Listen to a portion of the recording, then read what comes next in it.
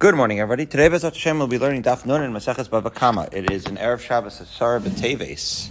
You know that if Asar B'Teves would ever fall out on Shabbos, which it doesn't, we would keep it. It's a very, very, very holy, special day in the schus of Asar B'Teves and the fast and our learning. May we zocher Yeshuas and refuahs for all of Klal Yisrael. So now we're 15 lines down. We're in Testament base, 2 dots. We're going to have a little extendo shir today. Ba minei Rav Yeva Savamer of Nachman. Rav Sava asked Rav Nachman, Hamachzik b'shtoros shel ger mahu. What would be this has to do with where we left off, with what happens with the pasuk, right, where somebody, the pasuk says that if somebody inadvertently, right, hits a pregnant woman, so then that pregnant woman's husband gets the money. And then there's a detail in the pasuk where if that person is dead, meaning the pregnant woman's husband, so then who gets the money? So it's that person's heirs. What if the person has no heirs? Which is to say, what if the person is a ger? We know that a ger doesn't have any yorshim. So it's from there that we start asking issues involving the properties of gerim who die without heirs, as follows. So, machlivish darosov shel ger, a detail. You grab hold of what? The documents, right? So, a lot of times when you make a financial transactions, there's the documents. But in this particular case, you're taking the documents. What is the halacha with respect to what? With respect to whether you actually own the actual paper. That's what Rashi is explaining. The question is, you certainly don't acquire the rights to the land, as the Gemara will explain. But what we're asking now is, if you seize the paper of a ger who dies without heirs, do you own the actual paper? What's the question? Ask the Gemara. Do we say that when you hold on to the paper, you do so with intent to acquire the land, or in other words, since he actually does not acquire the land, he doesn't acquire the paper. Ushtaranami lo kana. And therefore you don't acquire the document either. The lava daite ashtar, right? Because he didn't intend to acquire the piece of paper. Or dilma daite nami ashtar. Or maybe he also had intent for the document itself. So the explanation of what we just said is as follows. We know that when you seize the land documents, right, the deed, that you actually do not get the land. That's not how it works, right? You could grab perhaps the metaltalin, but not the land through the deed. So fine. So let's say, the assumption might be that what are you trying to do when you grab the deed? You're trying to grab the land. Okay. Well, you're not grabbing the land.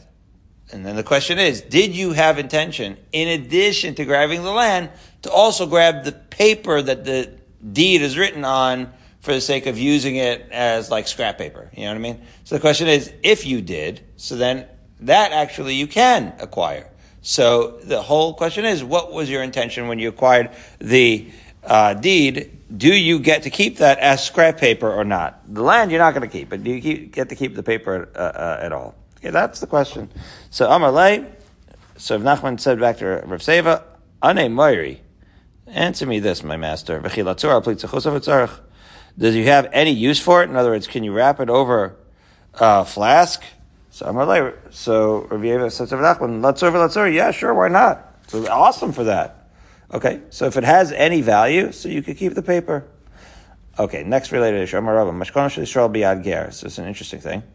You have the mashkon of a Jew that's for whatever reason is the possession of a ger, umeis hager, and the ger dies. So another Jewish person comes and takes the mashkon, right? So again, Barry gives collateral to a ger for some loan that he had, and then when that ger died, so now he doesn't own the collateral really; it's Barry's collateral. But Andrew goes and claims it.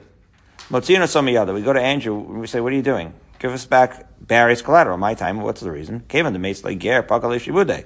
When the convert dies without heirs, right? His shibud is dissolved, right? The mashkon automatically reverts back to Barry, who was the original owner of it. So mashkona shel ger b'yad Yisrael. The contrast would be if the ger had a collateral in Barry's possession, umesa ger, and then the ger died, uva Yisrael acher v'hechzik bo.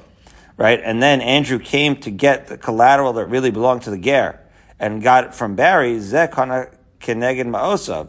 So there, Barry, who held the collateral originally, acquired that corresponding to the funds that he had lent the convert, v'zeh kana sashar. But if the security was worth more than that, then Andrew, who seized it, ends up acquiring the remainder of the value. And the question is, Ramai asked the Gemara, Tikni lechatzero. Maybe there should be a kinyan chatzer where he's acquiring, where Barry, just by virtue of having the mashkon in his possession, is automatically kona the mashkon. And this would work according to Rabbi Yossi bar Chanina, even without Barry having to have intent for it. In other words, right? Barry is holding on to the collateral, right? So what we just said is Barry has a collateral that a non-Jew gave to him. And then when the non-Jew dies without, heirless, as they say, so Andrew can go get it. Well, wait a minute. Barry is holding on to it physically, and it's in his chutzner. And he doesn't even have to have any conscious intent to acquire it in order for it to be koneh. So then maybe you would say that Barry is koneh, and therefore it would be like Andrew taking it away from Barry, which he cannot do. The Gemara says, no, Amri hachav ma'iskin and delay. No, what we're talking about is when Barry's out of town, as he is today.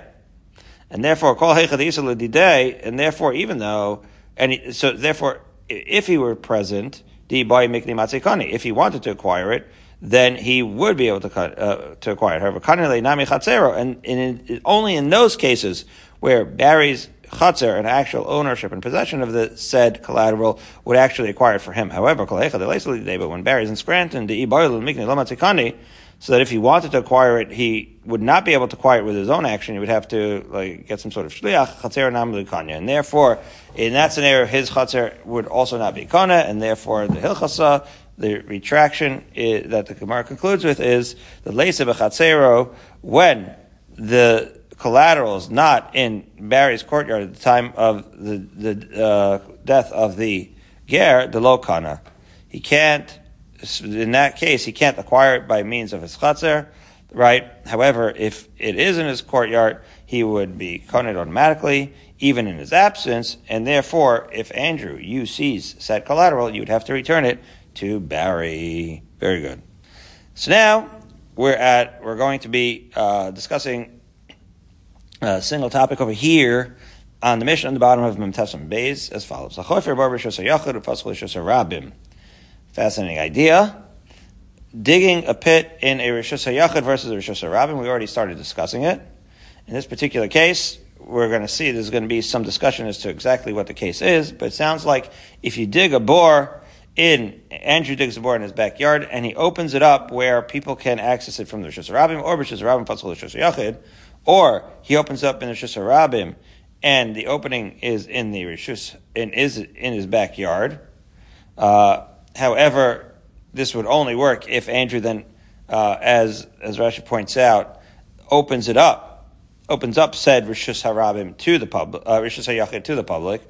The reason I'm saying that is both in the first and in the second case, you're starting to dig either Rishus HaYachid or Rishus HaRabim, but the point is, the bore is going to end up being accessible to the public, right? Because you're going to be chayav, Andrew, for this bore digging. So it's as long as it's accessible to the public, you'll be chayav. Additionally, says the Mishnah, Barry, this is in the old days, Andrew. Remember the days of Shabbos and Eruvin, where you and Barry used to live next to each other and have adjoining adjacent chatzers. So you actually opened up a pit in your backyard that opened up as well in Barry's backyard. Chayev. In all of these cases, you're going to pay.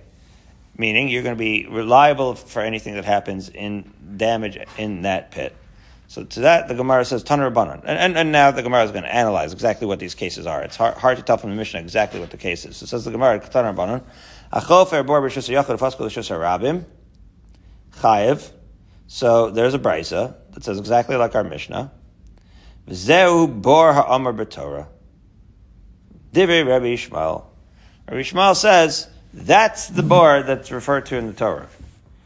The bor that's referred to in the Torah, yeah. Shmos, Parak Chaf Aleph, Pasuk Lamed Gimel says, V'chiftach ish bor. Andrew, you're going to be the pit opener here. You open up a pit. Ochi ichre ish bor. Okay, so Iftach and ichre right? One of them means that you had a covered bore and you uncovered it, took the manhole cover off. The other one is you dug it yourself. So v'lo yechasenu, right? So opening it up and not covering it. V'nafal shama shor chavar. That's the case, right? Where it's the nezikin of bor, which we're going to get into. Can't talk about bor without talking about Rabbi Akiva, Rabbi Shmuel, or Rav and Shmuel, and that's going to be what we discuss right now. So, Rabbi Shmuel says, Zehu bor ha'amar b'Torah, that the bor to which the Torah is referring to is digging a bor in Rishus HaYachid and opening it up for the Rishus HaRabim. Okay, Rabbi Akiva Omer, in contrast, Hifkir Rishuso v'lo hifkir boro, Zehu bor ha'amar b'Torah.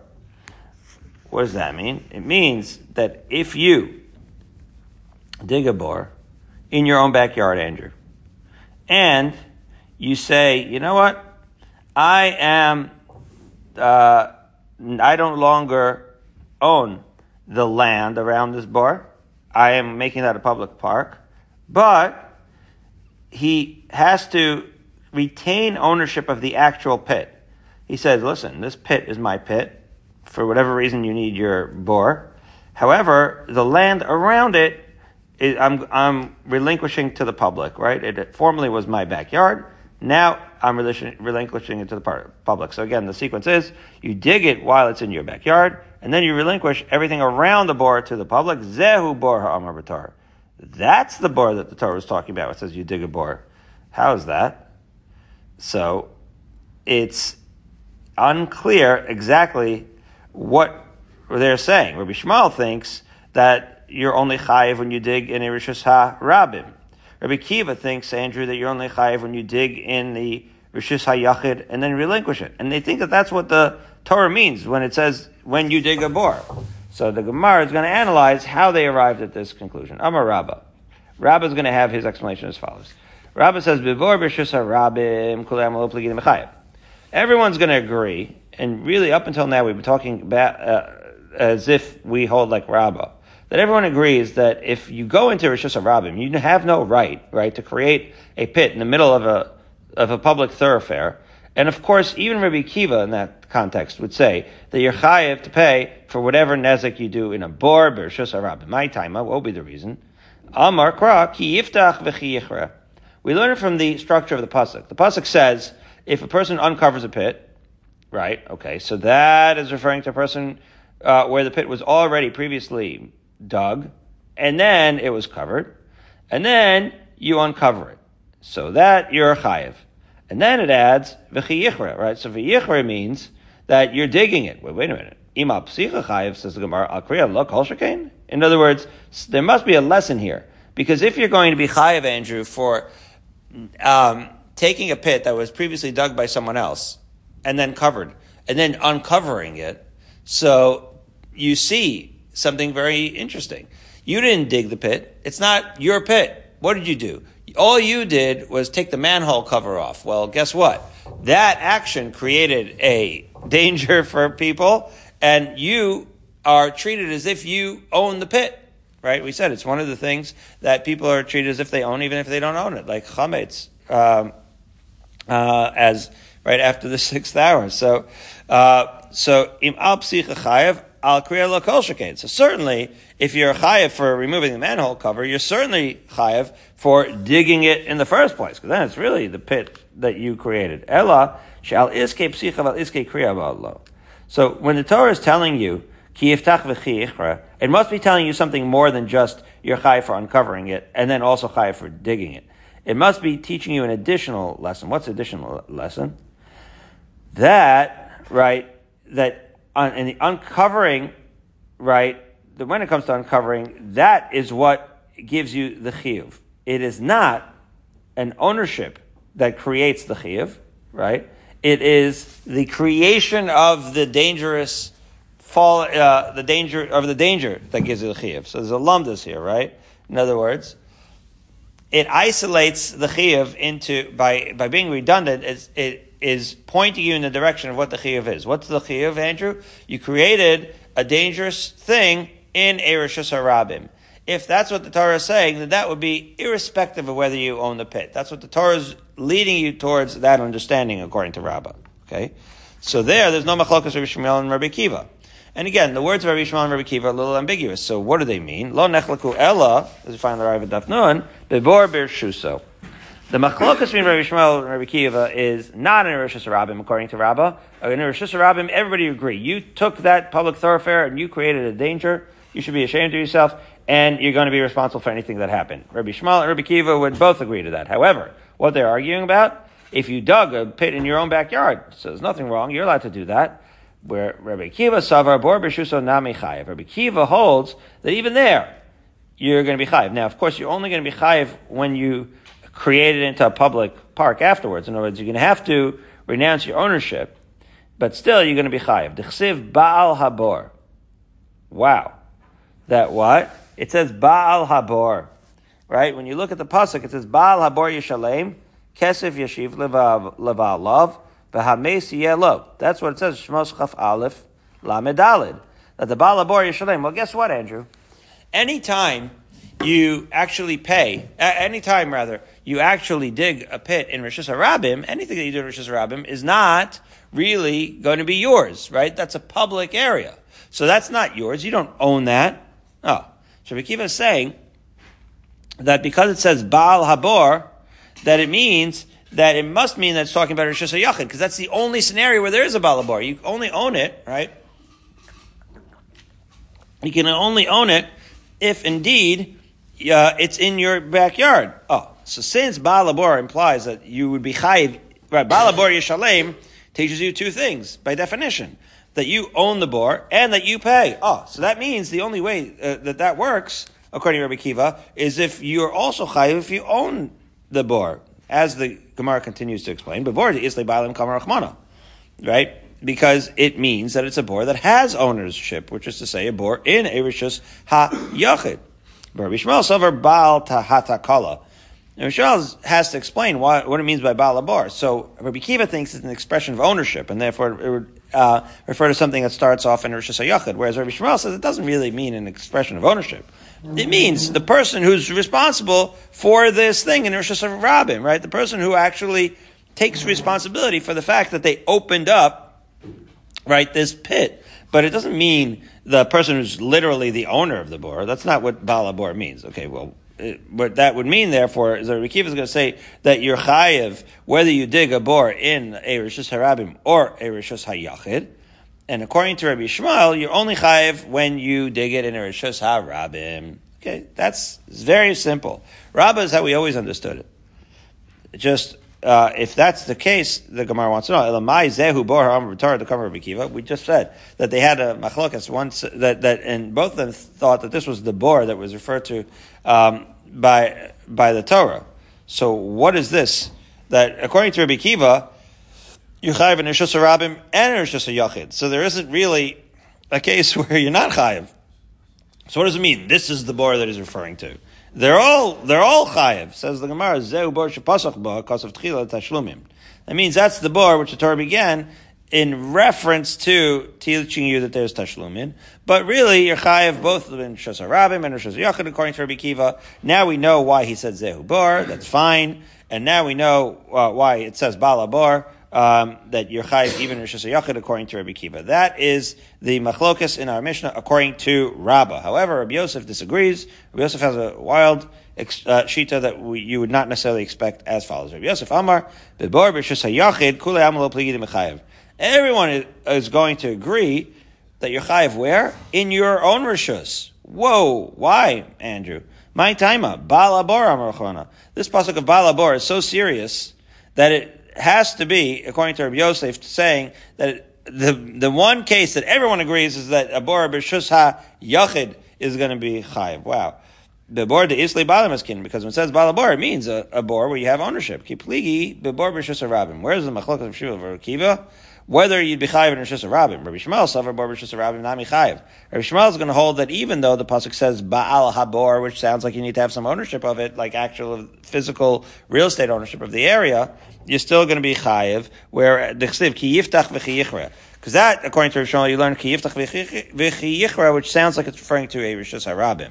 right? Because as we just said, imal psicha chayav al kriya lo kol shekain. Because after all, if you're going to be chayav for removing the manhole cover, are you not all the more so going to be chayav for digging the actual pit? Ella shaliske psicha baliske kriya balo, as we just said before. In other words, Rabbi Shmuel is going to learn out the pasuk to teach you that whenever you have created the bor, it's not a matter of owning it, but rather it's a matter of creating the obstacle, as it were, and therefore it would apply both in Rosh Yachid and Rosh Hashanah. But certainly Rabbi Shmuel is going to hold that Baal Labor, if you own the actual real estate, you're going to be chayev.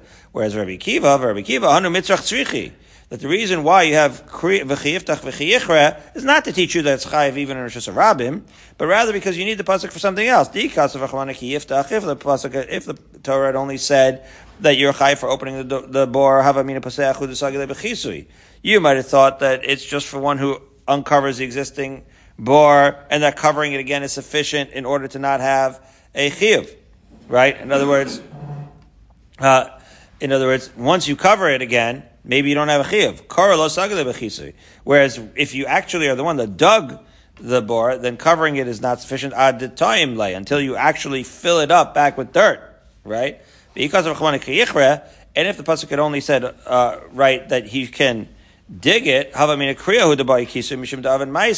that only once you dig the pit, then you have to cover it, right? Because you actually are the one that did the actual digging, right? Because again, in the early stages of understanding what bor means, we think that the chiyuv might have to do something with the maisa of digging the pit. We're only now analyzing what the actual chiyuv is, right? So aval poseach the love and maisa ema kisui namili. But maybe if all you did was remove a manhole cover and didn't do the actual digging, maybe in that case you would say that you don't even need to cover it. Kamash malan, the pasuk has to tell you, right? Ki yiftach, ki yichra, that any case you're always going to be chayev, and therefore what? Therefore both of those words are necessary to teach you that you're chayev in either case, whether you uncover or dig a pit. And once you need both aspects of the psukim, so now within Rabbi Yosef, right, what he means is, when he says this, Baal Habor, is that you're only chayev in a Rishus HaYachid. Wow. Okay. So if that's the case, we just want to know, so what does he mean, Rabbi Shmuel, who says that that's the paradigm of bor, the Torah? Says the Gemara, that's the bor that the Torah begins with respect to Nezikin. Hold on a second. Alright, so now, Rabbi Yosef is going to be challenged, right? Again, Rabbi Yosef is saying that everybody agrees in Rosh Hashanah that you're going to be chayev, Andrew. And the Machloka says, are you going to be chayiv on Rishus Rabim as well? Says the Gemara, Meisvei, Hachof bor Rishus Rabim, Ufaskol Rishus Yachid, Pater, Ba'afal Pishein Rosh Lasos Kain. If a person digs a bor in Rishus Rabim and he opens it to Rishus Yachid, he's going to be Pater, right, for any damages that happen, because the opening to this bor is in a private domain. So, right, this is all going to be challenges, because after all, we are very conditioned to understand Rabba's understanding of this, which is that a bor is chayiv for sure in a Rishus HaRabim. But here we see, right, and in Rishus HaYachid, maybe not. So here we see that you're pater if you're opening it in Rishus HaYachid. It happens to be, you're not allowed to do it because, for a detail. What's the detail? If there's an isser to create like a little cavity underneath a Rosh Hashanah, maybe weakens the street and all that. But that's like a detail, right? Don't let that confuse you. That just it's not really within the halachas of bor. The point of this first part of the brisa is that you are pater for if the entrance is in Rosh Hashanah. And then the brisa continues: if you are digging pits, ditches, vaults in your Rosh Hashanah, and it's open to the Rosh Hashanah, chayev, right? So in Rosh Hashanah, you certainly be chayev. In the third case, you're opening pits in your Rosh Hashanah right next to the Rosh Hashanah, just like when people are actually building a retaining wall or foundations for houses abutting a public thoroughfare. So what happens? Right next to the public thoroughfare, you're making big ditches to put in what they call the klunsaot in Israel, right? To put in the whatever supporting beams, and therefore pater, right? So you're going to be, in that case, you're going to be pater. So now we're going to analyze this price at great length. So there, Rabbi Yosef Yehuda mechayiv achi yaseh mechitza asara, or achi yachik mimkom drisas raglei adam, mimkom drisas raglei behema, arba tfachim, which is really, we'll say arba amos. Rabbi Yosef Yehuda says that that's an interesting case, right? So Andrew, you're building a new structure. You're building a school, or you're building your house, and you're doing your b'niyah right up against the Rishus HaRabim, right? Your apartment in Manhattan, you're building right up against the Rishus HaRabim. Now, when you do so, you are doing it up until the edge of your property line.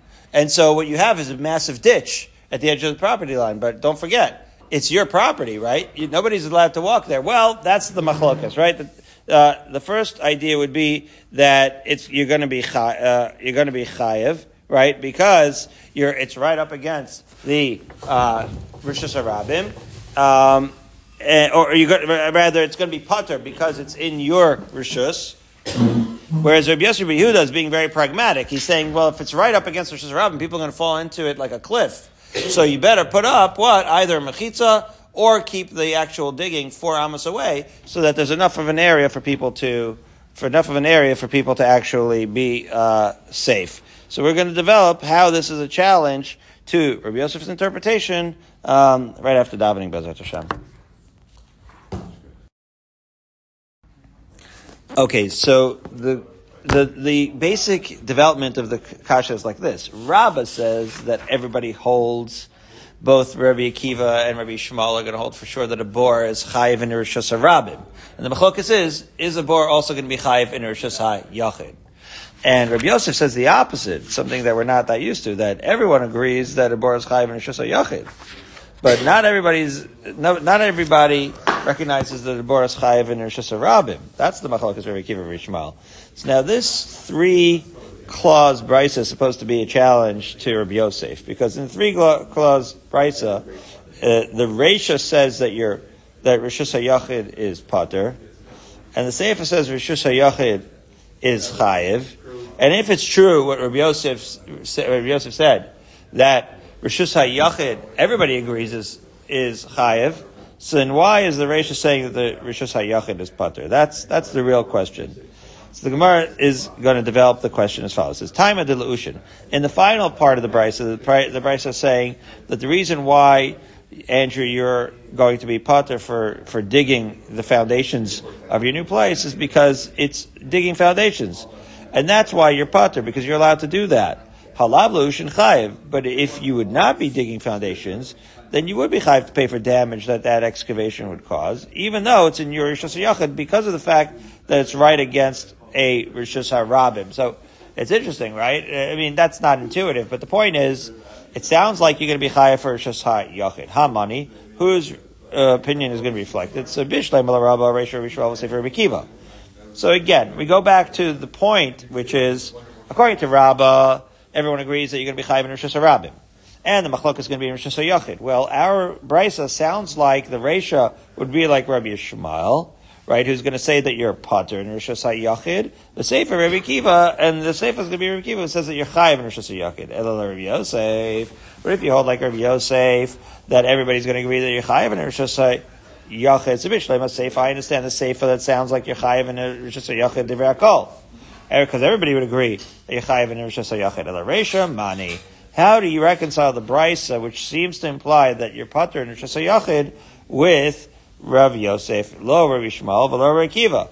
Because after all, it's not going to be consistent with the opinion of Rabbi Shmuel or with the opinion of Rabbi Akiva, because after all, in Rishus HaYachid, right, you're not supposed to be pater according to Rabbi Akiva, and neither according to Rabbi Shmuel, right, according to in that case. So the first case where you're pater Rishus HaYachid seems inconsistent with the pshat of Rabbi Yosef in our Mishnah. So Amalach Rabbi Yosef. So how would Rabbi Yosef answer this? It's kula divrei hakolhi. No, the whole brisa is actually going to be consistent with all the Tanaim. Bereisha shelo hifkir lo rishusa v'lo boro. So it's going to be a case where everyone holds that the bor owner is not chayiv. In other words, why are you pater in Rishus HaYachid in the first case of the brisa? Because it's talking about that you weren't mafkir. Don't forget, Andrew. it's an unusual situation where we said that you're going to be chayiv in the first place. Obviously, everybody would agree that if you're just digging in your own backyard and you're not doing any kind of public offering for anyone to join in the party, so then of course you're going to be pater for anybody who comes in. They're trespassing. What are they doing there? You're allowed to dig ditches. That's allowed. It's your stuff. It's your backyard. It's your property. Do whatever you want. And therefore, there's not a soul that will tell you that you're going to be chayiv for somebody who trespasses and comes in. It's only in a case where you're going to actually turn it into a public playground where now you take on a responsibility for the bor. Well, the way Rabbi Yosef would get out of it and saying that you're pater in the first clause of the brisa is by simply saying that it meant that you were digging in the privacy of your own backyard and you never were mafker it, not your rishus, not your bor. You didn't give up any of that backyard to anybody. And then therefore, if somebody were to fall into it, you would say, what are you doing in my backyard? Why are you trespassing? And it is for that reason that you're going to be pater. However, in the later, the continuation of the brisa is going to say that when public is given permission by you to walk alongside, then you're going to be chayiv. And that's simply how Rabbi Yosef understands the brisa. So Rabbi Yosef is not so intimidated by the brisa. He says the first case is when you don't allow the public to come in, and therefore you're pater. And the second case is when you do allow them, and therefore you are chayiv. So now, that's how Rabbi Yosef would understand it. But now let's go back to Rabbah. Amar Ravashi. Hashadu kimna Rabbi Yosef l'divrei hakol. Now that we have Rabbi Yosef consistent with everybody, with all the Tanaim, the Rabbah nami lo took him into Tanai. It's not fair to Rabbah to leave him hanging, subject to a machlokes Tanaim, right? We would love to be able to have the brisa that's consistent with Rabbi Shmuel and Rabbi Akiva. So midrash Rabbi Shmuel, seifa nami Rabbi Shmuel. Maybe you could say that since the ratio is going to be Rabbi Shmuel, maybe, right, who says that you're pater, maybe the seifa is also going to be Rabbi Shmuel. But time of the leushin, going back to what we were saying before, that the reason why you're going to be pater in the second place, in the second clause is because you are putting down the foundations. Alav l'lushin chayiv. But if you would not be digging foundations, you'd be chayiv. And the explanation is, kagon da'arva charvuche l'shos harabim. It must be dealing in a case where you widen the excavation a little bit more, like they sometimes do. I saw a lot of this in Ramat Beit Shemesh, right? When you're doing the chatzi b'niyah or whatever, you're excavating and renovating a little bit beyond the edge of your own property into the Rishus HaRabim. Well, once that's actually in the Rishus HaRabim, where you dig in the front of the apartment building, that was supposed to be exactly. Oh my gosh, I don't want to get into this, Andrew, but there was a guy who came to my house and he was crying. He was destitute, and we set him up nicely. He ended up doing trips to America. He got a lot of. He ended up being really good at fundraising for himself. That ended up being a real skill that he had, and he got hooked up with people in Brazil. I mean, the guy did nicely. And then he invited me to Sudas Hada that he made for getting out of the hole, which is a nice thing. And I go to the Sudas Hada, and his apartment, which was like on the ground floor of an apartment building, was now like 3/4 of the way into the street. He had used the money to make a major, major, beautiful renovation, like unbelievable. Okay, I was like, what am I doing here? It was a real mind trip. Meisvei. Okay. Hachofer, but it sounds like you've heard of this before. Okay. Meisvei. Hachofer berber shesayachud ufaskul shesarabim. Somebody digs a pit in his backyard and opens it to the shesarabim. There's going to be a challenge for Rabbi Yosef. Chayev. He's going to be chayev to pay. Shesayachud asmuchal shesarabim pater. So again, if you do what we just described, and you're opening it all the way into the Rishus HaRabim, as Rashi explains, you're turning it into Rishus HaRabim, so then you're chayiv, right? Because it's in Rishus HaRabim. However, if you're just adjacent to the Rishus HaRabim, and you keep within the boundaries of your own property, you're pater. So this Bishleim of the Rabbah, this is going to work according to Rabbah, because he holds that Rabbi Shmuel is going to say that he's chayiv only in Rishus HaRabim, but not in a Rishus HaYachid. And therefore, Kula Rabbi Shmuel, according to Rabbah. El Rabbi Yosef, according to Rabbi Yosef, who says that Rabbi Shmuel is gonna, that Rabbi Akiva only says that you're chayiv in a Rishus Ha, right? He has like the extreme sheet that Rabbi Akiva says you're only chayiv in Rishus HaYachid, Bishleim Reisha Rabbi Shmuel. I can understand the ratio is going to be Rabbi Shmuel. El Seifa Mani, but in the Seifa, where you're going to say that, that in your own Rishus HaYachid, that you turned into Rosh Hashanah, but it's adjacent to the Rosh Hashanah, right? So in your own Rosh Hashanah that you were able to give other people access to, whose opinion is that? Lo Rabbi Shmuel, lo Rabbi Shmuel, lo Rabbi Akiva, right? Because that's not Rabbi Shmuel or Rabbi Akiva, because you're Rosh Hashanah. And therefore, Amalach, Rabbi Yosef would have to tell you, B'chofer L'ushin v'divrei hakol. It has to be a case where you're digging foundations. So again, when we're digging foundations, we do indeed exempt you from liability because people see the foundation is supposed to understand that this is construction going on here. It's not just like a random thing, a hole that you're going to fall into. Okay. So now, 14 lines up from the bottom, we have the two dots. And we're going to talk about digging in Rosh Hashanah. So you dig a pit, you uncover it, okay, or leave it uncovered as it were. And you give it for public use. Now, in this case, Masal Rabim, Rashi explains, 4 lines up from the wide, the Amar Livnei Iro Haborza Shechafarti Tzarch Lechem Lishtos Mei Geshamim Amit Kansim Sham Ve'ur Lishtos Behemos Mehen Arehu Masar Lechem. This is a Masar L'Rabim is the key here. What did you do? You made an announcement. This isn't the regular bar b'shus Rabim, Andrew. This is a bar that you're doing it for the greater good, and you're going to allow it to be a cistern because the community needs it. Okay, so you're filling a community need. Okay, by allowing it to be a cistern for water. In that case, pater. In that case, you're going to be pater from any damage that you do. Okay. Now, there's a little halachic area about whether. About the parameters, right? You can't just take matters into your own hands. You have to work with the municipality, right? Does the public need it? Are you digging it in the right place? Not in the middle of the highway, right? Okay. But assuming that everything's worked out and you've donated a cistern to the public and now you're digging it in the Rosh Hashanah, you're going to be pater. That's not the kind of bore that we're talking about where you have this culpability, okay? In contrast, chafar or pasach lo masal rabim, right? So the Brisa says if you just dig it and you didn't give it over to the public, then you're chayiv, right? Because that's just a regular bar b'shus rabim. V'chein min hagos shel nechunya chofer baris shichin maris. This was the practice of Nechunya, who dug pits, ditches, and vaults. Sheyachofer pasach masal rabim. This was his community service. He was the guy that used to dig these pits and give them over to the public. You know, everyone has their own public service that they like to do. This was his thing. When the Chachamim heard that Nechunya, right, Chofer Boros did this, they actually said, this is a great idea. This is an application of the perfect manifestation of this halacha of being allowed to dig these cisterns. So now the Gemara says, halacha zu v'su lo? Wait a minute. The kiyam halacha zu. This is the only halacha that Nechunya ever said. Like, why did they say that he was only, at least he was mekayim this mitzvah? He wasn't mekayim any other mitzvahs? This is the only mitzvah he did? No. Elaima af halacha zu. That not only did he do, he was a mitzvah boy altogether, in general, but specifically this mitzvah was something that they attributed to him and they praised him for it. So now, related brisa, an unbelievable musar. This brisa is quoted in Mesilas Yesharim in the 4th chapter. Tanar Banan, Ma'asim Vito Shel Nechunya Chofer Shichin. Not the whole brisa, but we get the backstory.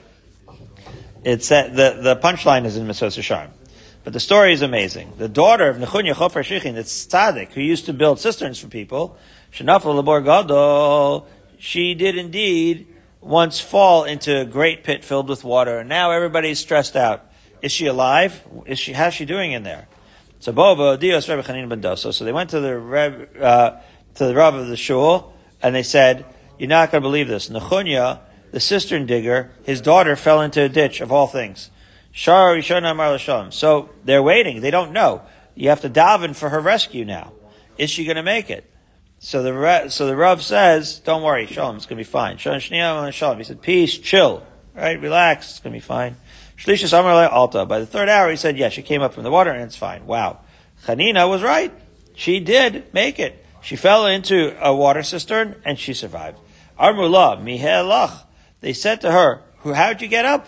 Armalahem zachal shelachelim nizdamin mi v'zaken echad manhigo. I don't know. I saw a male, like a ram, come up, and a certain elderly man was guiding it. Wow. So that's pretty amazing. Rashi, Zachar shel Chelim, 3rd line is up from the bottom. Elo shel Yitzchak, V'zaken manigo Avram. It's Isaac's ram. Isaac's ram was there, and Avram Avinu took me out. Wow. Amrlo, how did we know that there was going to happen? Amrlo, Naviata? They went back to the rabbi, and now the rabbi seems like he's one of these Mekubalim that made a miracle happen. A prophet. Are you a prophet? Amrlo, lo Navi Anochi, lo Bein Navi Anochi, not a prophet nor a son of a prophet. Elakach amarti, davar she'os etzodik mitzdarbo, yikasha bo zaro. I say the following. Something that the tzaddik was mitzdarbo, which is to say, right, Nechunya, who used to dig these ditches for the sake of the greater good. And he was a mitzvah in the sense that he was moser nefesh to do so. Okay? And he gave of himself. And he went out of his comfort zone. That will always be the place of his Yeshua. I can't resist saying we met people in Sderot, and we met a rabbi there when we were on the OU mission, and he was saying how he and his wife, he was shot actually about 5 times, and he had holes all over his body, but he miraculously recovered by the time, like a couple of weeks later. He was fine. And he was in the shul that he volunteered in. He was the Rav of the shul, opening up at 4:30 every morning. His wife was the mikveh lady. At the time of the attack, his wife was in the mikveh, taking care of things. He was in the shul taking care of things. And even though they were surrounded by terrorists and from all sides, and people around them, Rahman Aslan, did not make it, they made it. And he said, I want you to understand this lesson. He didn't quote this Gemara, but he said, the place of our Mesiras Nefesh was where we were, and that's where we were saved. Okay? So, that's what... The boys returned to the yeshiva. Yeah, that's right. I saw that. The boys returned to the yeshiva in Sderot. Okay. So, and they had Simchas Torah. You saw that? They made a Simchas Torah. So, this is a big life lesson. The place where you have Mesiras Nefesh, that's the place of your Yeshua. Amar Riyacha Af Al Pikein Meis Beno B'Tzama. You know, it wasn't like a perfect life. His son happened to have once died of thirst, which seems mean. Shneimar Sviva Nisara Me'od. This is the pasuk that's quoted in Mesilas Yesharim. Nisara is Kechut Hasara. It really means turbulent. It's a Tehillim. The Sviva are those who surround him. In other words, the tzaddikim do have an extent of Chut Hasara. Rabbi Nechunya Amar Mehacha, and Nechunya says, from here you can learn El Naratz Besod Kedoshim Rabba Vendora Al Kol Svivav. Right? This is the pasuk in Tehillim where Hashem does its dreaded counsel is awesome for all of who are around him. It's interesting, just coincidental, sort of Nechunya, and this is the story of Nechunya Chofer Shichin, 2 different Nechunyas. Amar Chanina Kol Amar Kadosh Baruch Hu Vatronhu, and this is quoted in Mesilas Yesharim. Anyone who says that Hashem is disregarding his sin and casual, Yivatru Chayav, his life will be disregarded. Shenemar Hatzur Tamim Paloki Chol Derchav Mishpat. Right? Hashem is perfect. All of his paths are justice. So what do we learn from all of this? Right? As follows. Meaning, nobody should think that Hashem's being casual. This is Latov Ulera. This is exactly the point of Mesilas Yesharim. He says, don't think that every little thing that you do doesn't matter. It matters, even for a little tiny avera or bad thought and intention that you have.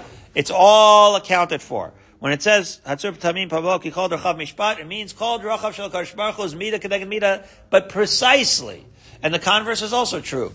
Any little good thing that you do, if you add a little extra, you get the schar all back. It's all completely accounted for.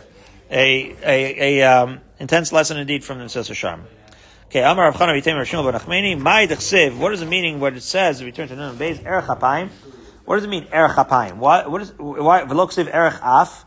Hashem has one nose. So what is it that he extends his attitude and weights with 2 noses? He only has one kavah yachol, right? Erech hapayim letzadikim v'lershaim. It means Hashem is slow in showing a jubilant face to the tzadikim, which is to say, he delays their reward a little bit more until olam haba. V'lershaim, he delays their punishment until Olam Haba. That's what Rashi explains over here. Right? L'tzadikim l'shalom schar tov la'alter, l'shayim l'mefreya lehem la'alter.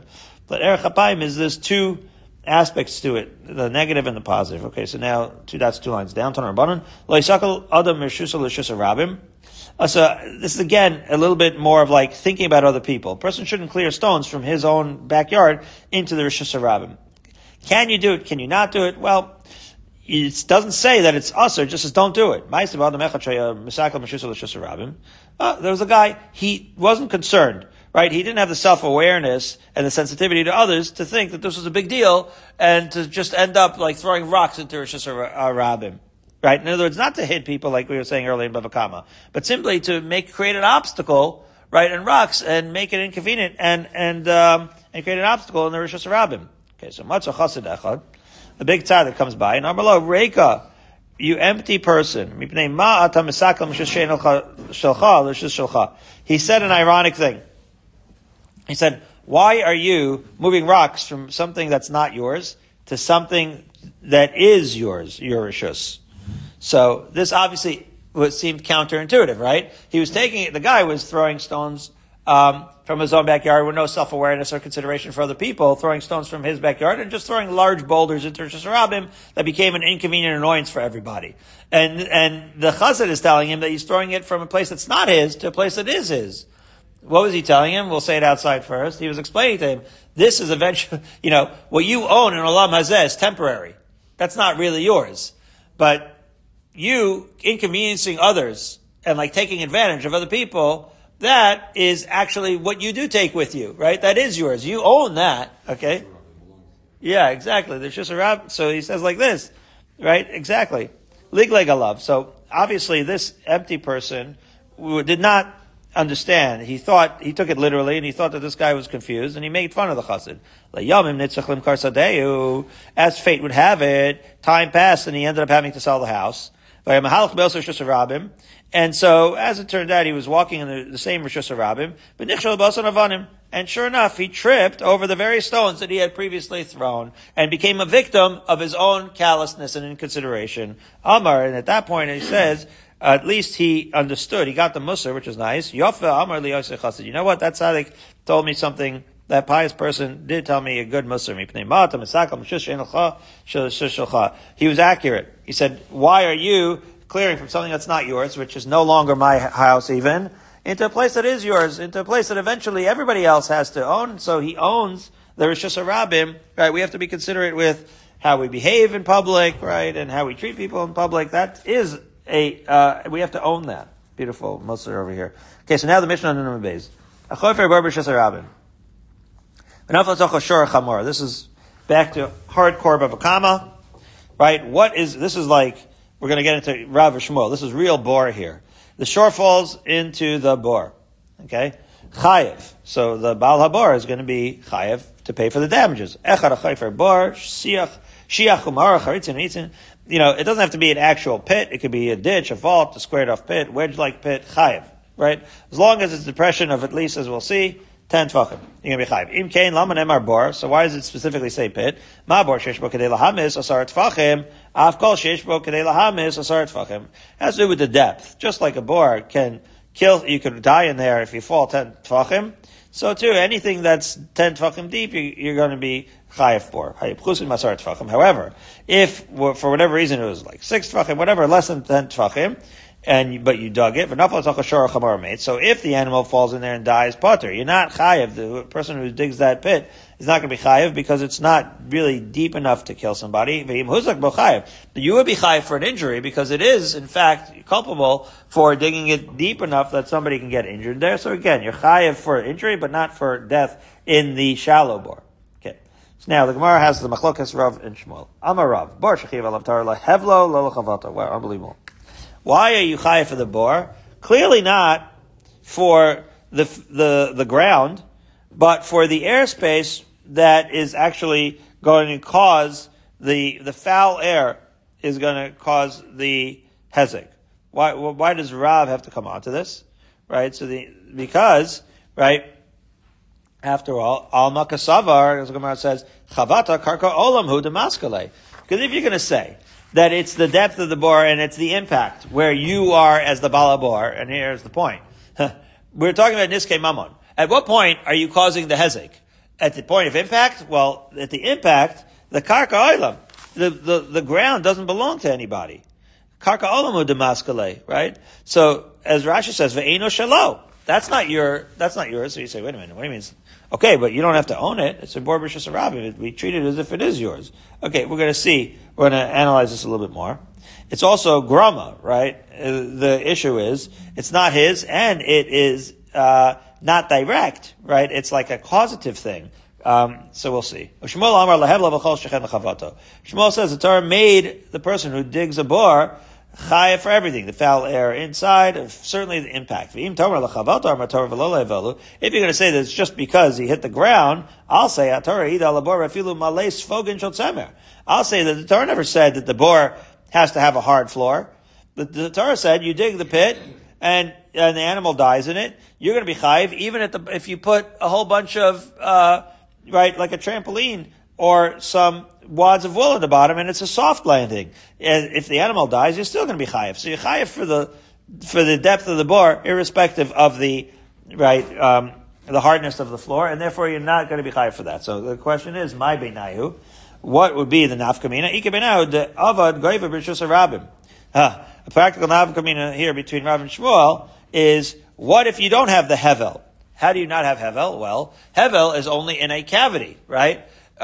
What if you build something that's 10 tfachim or more tall, and you fall and you die from the impact? There is no cavity. So the Rav, Agova lo mechayev. Rav is going to be chayev, because after all, he's only going to be chayev for the hevel. The Shmuel, Agova nami mechayev. And according to Shmuel, as long as you fall and you have, and you get injured by the impact, you're going to be chayev. Right? So so even a tall structure in Rishus Harabim that you fall off of would have the category of bor. So now the Gemara wants to know, where does Rav get this from? My time of the Rav, the Amar Kar v'nafal.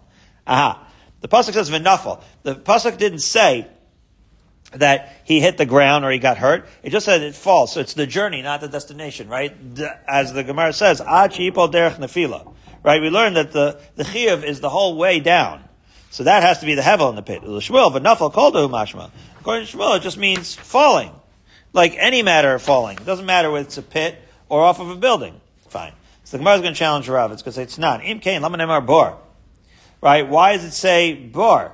Like if it could also be a building, so then say a building. Or why are you saying a pit, dafka? It says ma bor sheyesh kadel hamisasar tfachim, af kol sheyesh kadel hamisasar tfachim. So you say, right? So why does it say pit? After all, we had said in our Mishnah, this is a quote of our Mishnah, that pit is a sarat tfachim. So Mishnah Shmuel, af kol la'asuy gova. When it says, ma bor sheyesh kadei la'mis sarat tfachim, just like a bor is 10 tfachim, so too. So when we say so too, we mean to include anything that's 10 tfachim, whether it's 10 tfachim deep or 10 tfachim high. But how do you understand the Mishnah's the af kol according to Rav? Ask the Gemara, Rav, af kol asuy mai. What are you including in the af kol? Asuy charitzin v'neitzin, to include all the squared off pits and wedge-like aforementioned the pits and fissures. However, the Gemara says charitzin v'neitzin behedya katanilu, but the Mishnah explicitly said charitzin v'neitzin. So of course that's so of course it's going to be high for that. Says the Gemara, tani v'hadam refarish. Yeah, that even though it says pit, it explains it. Even though it implies all the pits and fissures also, it explains it as well, just for emphasis. Okay, so why Taka does it mention all of these pits and fissures? Why can't it just say bor? It says stricha. You do need it. So it has to do with the physics of it. If it had only said a bor, you say, well, that has the foul air because the pit is small and round, so the air stagnates. But a ditch is really long and it's spacious. Maybe 10 tfachim wouldn't be enough. Maybe there the air is not stagnant and you wouldn't be chayiv. It teaches you that you would be. But if you only learn the ditch,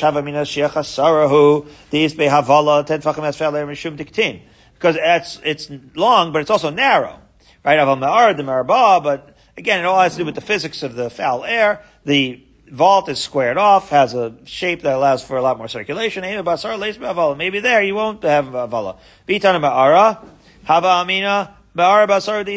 If it only said a vault and you said, well, that has foul air, mishum dimitalala, because it has a roof, and therefore the air can't escape, so it's not aerated, right? Aval charitzin delo mitalali, but if you can have a squared off pit which is not covered, maybe because it has air circulation, that 10 tvachim is not enough. If you only learn the squared off pits, is squared off have the foul air, because they're not wider on top than on the bottom. and therefore it contains the air better. But when you have the wedge-like pits, meaning wedge-like, like a trapezoid with the base on top, where it's wide on top and the air is just escaping, maybe 10 tfachim isn't deep enough to create the hevel that would cause a nezek, kamash malan. The Mishnah therefore teaches you that in all of these cases you're going to be chayiv, and therefore it is that for that reason that we have to mention every case. Now we're at 2 dots, 8 lines up from the bottom of Nunim and Beis. It's not. We learned the Mishnah, Yibchusin Masar Tfachim Nafal Tzach Ashor Chamor V'Beis Pater V'Ibhuzak B'Chayiv. Nafal. So we said that if you dig it deep enough to injure but not to kill, which is to say less than 10 Tfachim, you can be chayiv for injury but not for killing. So ask the Gemara. Nafal Tzach Ashor Chamor V'Beis Pater Mai Taima. Why are you going to be Pater if it's less than 10 Tfachim if the animal indeed after all dies in there? Lav Mishum Deleis Lechavata. Wait a minute. Maybe it's because, right, this is a contradiction for Rav and Shmuel, because both of them would say that that hitting the ground, right, that you're chayiv when it actually causes death. So the Gemara says, "La mishum deleis behavala." The reason is because there's no havala. So that says the Gemara, "Yachim huzak b'chayiv." So if there's no havala, so why are you chayiv for hezek? In other words, if you're not chayiv for the mitzvah, why are you chayiv for hezek? So the Gemara, "Haleis behavala." There's no anything, again, there's nothing causing hezek. You can only be chayiv for hezek if there's something that's mazik. That's where the machlokas Rabbi Shmuel comes in. What's being mazik? The ground or the foul air? But something has to be mazik. It can't just be nothing. So if there's not enough havala, why are you chayiv for anything? Amrei ein havala l'misa v'yesh havala nazikin. It's an unusual case. When you have an excavation that's shallower than 10 tefachim, then there is foul air. It's not that there's no foul air. It's just a foul air that's not sufficient for killing, but is sufficient for injuring. It's enough to cause an injury, right? Like Rahman Aslan, after 9/11, so I used to, I was in NYU orthodontic school then, and I used to work in that area, and you could feel it in the air. You could feel the soot. So some people, Rahman Aslan, died right away, obviously, and some people had lingering effects. It's an awful thing. It's enough to injure, but maybe not enough to kill. So, you pick up on Shabbos, 4 lines up from the bottom, with a related story, to that effect. Thank you.